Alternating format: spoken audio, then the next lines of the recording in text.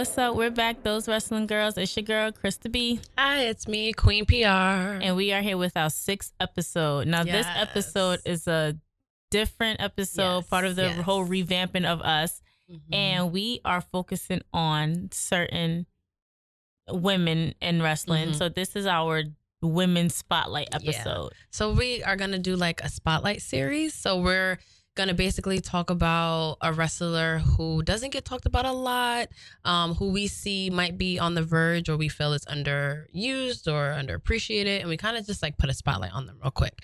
And also, I feel like this is going to be an episode where it's kind of going to be a debate episode between me and Krista, I feel like, because we don't like a lot of the same people like I thought. Like, you not feeling Dana Brooke? I am not.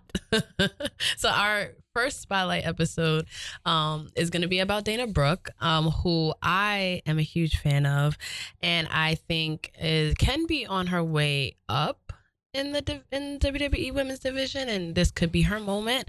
So I wanted to kind of focus on her. So just a little bit background on Dana Brooke. She debuted in NXT in 2013. And she was in an alliance with Emma, who I miss. I love you, Emma. Oh my goodness, Emma needs to come back. I would love if she came back. She needs to come back. I don't even care if she comes back as the quirky. I don't Emma, even care at this point. Or the badass. I like badass Emma though, but Emma needs to come back. She does. AEW, Emma, AEW. No, for real. And I think she's definitely like an unsung hero of the women's, even the Divas Revolution going into the women's evolution. I think Emma's like an unsung hero, and I would love, she should be our next spotlight episode, actually. Well, we have a lot of women we can spotlight that are underappreciated. Very underappreciated. So yeah. Shout out to Emma. And then she moved on to the main roster, I believe, and then she was paired with Charlotte. And then she was in Titus Worldwide. And it's surprising to think that And then she got her ass beat by Ronda. You can't forget that. Yeah. And then she kind of, once her and Charlotte, she kind of went with Titus Worldwide, and then they were trying to figure out what to do with her. And then she broke up with Titus Worldwide, which I thought was going to be a good moment because she like stormed out on them. They were like hindering her, and then she stormed out, and I was like, okay, let's see where they're gonna go with this Dana Brooke story. And then they didn't do anything with her, and then she was kind of just like a filler a little bit. And then recently she has gotten the love and support of the WWE universe. What do you think that is? Why do you think everyone is like pushing for Dana Brooke all of a sudden? Pity. No, just kidding. No, it's not pity. I don't want to sit here and say I do not like Dana Brooke as a person. I don't like how WWE has been portraying her and her character, and that's what's drawing me away from her. The whole you're an understudy, you're a lackey, you're this, you're that. From when she came onto the main roster, even when she came into NXT. But NXT, I know she was fighting. She was putting the beats on them bitches in there. Sorry, them women. And for it to just like do a whole 180, and now she's like a lackey, and then they put her with Titus Worldwide, and then she was about to be messing with Apollo, but then news broke that Apollo was had a baby in real life with his wife. It was just so crazy. Like, so I just feel like, and every time she's on, she doesn't make me say, oh, I want to see her. I want to see what's next for her. Okay. Like, and I'm just like, if you're gonna be used, if and it's not up to her. And I know it's not up to her. And I just feel like if they're going to use her, then use her right. She's very talented. And it's like talent going by the wayside. She's not a bad wrestler. She's not. I think she's strong as hell. Yeah. And she has like that fitness competition background, that gymnastics background. Like, she impresses me when she does her little flip when she comes out, and she has a lot of like good moves and stuff. I think social media has a lot to do with like her recent like rise in popularity, because she's definitely that real life underdog story where it's like, I am really like pushing and crawling to get anywhere in this division right now. And like her heart is literally in, like, you can see how much she cares about moving forward, especially, and you forget 6 years is a long time to be kind of like in limbo, and no one really knows what's going to happen with you. And the interesting thing about Dana Brooke too is like she's included in things. Like she played a pivotal role in a heel Charlotte, especially in her feud against Sasha Banks. Like she played a huge role in that. She was in every Royal Rumble. She was, you know, in every WrestleMania Battle Royal. So like, you know, she's not forgotten. It's not like oh, Dana Brooke, like she's kind of forgotten. That's kind of forgotten from my standpoint, because it's like you go from, like I said, the lackey or the sidekick from Emma to Charlotte. Charlotte goes way up here. Then it's just like, all right, we don't need you no more, even though you interfered in this match with Sasha and Charlotte, or this match with Sasha and Charlotte. We don't need you anymore. Ric Flair's back now. He's going to take his spot back as Charlotte's father.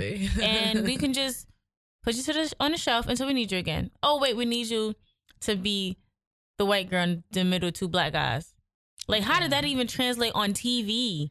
Yeah. Like, that's a lot right there. Yeah. And I think like that just didn't look right at all. I think they could have did more. And also I feel like they didn't know what to do with Titus Worldwide in general. So Dana Brooke was kind of just like in the mix of just like, okay. But at least she was on. So when I say she's included in things, it's like she's on TV at least. She's, you know, there's people that, you know, don't even get the opportunities that she was, you know, able to get. And then most recently, I think, was a peak in her career, which I'm hoping isn't Money in the Bank. The last one, is Money in the Bank. The first time I heard the crowd support Dana Brooke was Royal Rumble. That was the first one. I was, I hate to say surprised at the pop that she got, but I was excited for it.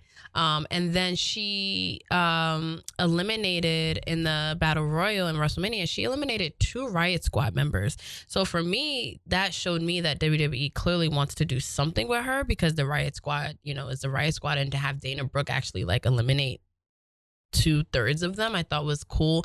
That was another moment I realized it. And then Sam Roberts like decimated her yes, on main event. He literally like a tore month or so her to ago. shreds. Like it was bad. Level, right. Like she even had to go to Twitter and address that, because it's like, if you're an announcer, then you announce the sports and the moves, whatever. Don't come for me and don't judge my character as a human being outside of WWE. You basically he said like she's nothing, and like this is a waste of Tamina's time, and he doesn't even understand why Dana Brooke was even in the match. Like he was like, because there's a difference. Like as everyone knows, I'm a big Corey Graves fan, and I love how he trolls like Sasha Banks and like Renee and yes, and Renee too. I love that, but there's a way to do it, and I think the way Sam came off was, and he's done this in the past to like Bianca Belair, who I want to do a spotlight episode on too, but just like the tone of it and the approach of it just seems very like mean, and the fact that these are women, maybe I'm being a little bit more like, I don't know. I don't know. I just think his approach was... No, you're right. Like on Twitter after that main event, even the guys were coming to Dana Brooke's defense. So no, it wasn't. You're not being biased about it at all. Like, we're women, we're human at the end of the day. And Sam Roberts, you're in her arena in a sense. You're in her world. She can snap you like a twig and not think twice about it. Yo, you know how strong she is. Like, and she's dating a Nick. Right. I don't think he's a Nick anymore. A Nets player. Like, are you dumb? You better stop. And you're not even that big of a Dana Brooke fan, and you can even see like the things that he was saying was a little... I mean, because she's a woman and she's a person at the end of the day. Like, I don't, the trolling is one thing, especially because it's a part of the sports entertainment realm. But to go over that line and just keep crossing and make your own line and keep crossing to tear somebody down, that's where I'm just like, nah, like, whether I like her character or not, she's still a human being. Like, she's still a person. That's not cool. Not right. Like, and then she did get a spot in Money in the Bank. So I've been asking a lot of our listeners and followers and stuff about their opinions on Dana Brooke, and it's definitely 50-50. Like, I get a lot of like, she should just leave. She's not that good. She's this, she's that. Then the other half is like, we need to see more of her, and WWE needs to give her more of a chance. So it's very like split down the middle, even depending on what city they're in. Whether or not she either gets like a lukewarm response or like they really like her. Like, it's like one of those sort of things. So that's why I think discussing Dana Brooke is interesting, because I feel like it could really go like either way. But I would love to ask you, what can be done with Dana Brooke at this point for us to care? What feud maybe she needs to have? What character development? Like, what do you see? One, I do think they need to revamp her whole character, because technically we don't know what her character is. Right. We don't know if it's healed. This is her character. Yeah, like, that's it. Like, we all got muscles. I can flex. Like, we don't know what it is per se. Like, we know she's too good to be anybody's sidekick or lackey. Mm-hmm. Like, she has so much talent. Like, when we were at, what was it, SmackDown or Raw? It was Raw. I think it was Raw, yeah. And she was on the Titantron. The way that she was speaking and her mouth and how she kept moving her mouth to go a certain way, it's just like, you're trying too hard to be seen. Like, sis, we see you. We know you're here. We're not going to forget that you're here. And I know that you want to be seen a little bit more, but it's just like, you have to go work on yourself. You know, let them write it that she got an injury. Let her, you know, write not something devastating. Yeah. For her to, you know, Something. Go revamp herself and come back. She could still come back Dana Brooke. She could come back badass Especially Dana Brooke. because She'll come back as a baby face and help somebody. Yeah, like, so I think that's what it is, because she doesn't really have a character. It bothers me because she had that moment at Money in the Bank, which I was not going to be mad at. I was walking, had my phone in my hand, like, let's go. Anybody but Charlotte. Was Charlotte in that? No, Charlotte wasn't in that match. No. Anybody but I forgot who we didn't want to win. Yeah, whoever we didn't want to win. Anybody but her. But, you know, again, she was, I didn't want Mandy Rose to win. Yeah. Again, it's just like, you had that moment. It was right there, your grasp. And you know that they played you because they had you look around like, grab the shit. Yell at Vince later. He really can't take it from you after you get it. That's it. I do like that she was able to have a moment in that match where, you know, she was swinging and stuff. Like, so it's like, good for you, Dana. Have you noticed the few times, and this is what I fucking hate about WWE, is that they plant seeds to fuse for the women and you get all excited about it and then they just never do it again. But her and Natty, they like tease that they might have a little feud where Dana has to kind of prove to the wrestling vet that she belongs. How do you feel about that possibly being a little kickoff to something? I feel like that. I feel like you're in WWE for a reason, so why do you still have to prove yourself? You're on the main roster for a reason. Why do you still have to prove yourself? Like, I don't feel like that's cool for anybody to have to sit here and keep fighting, especially because you came from NXT. You proved yourself enough to be here. Like, give me something else. Yeah. Try to do something else. Yeah. I can't.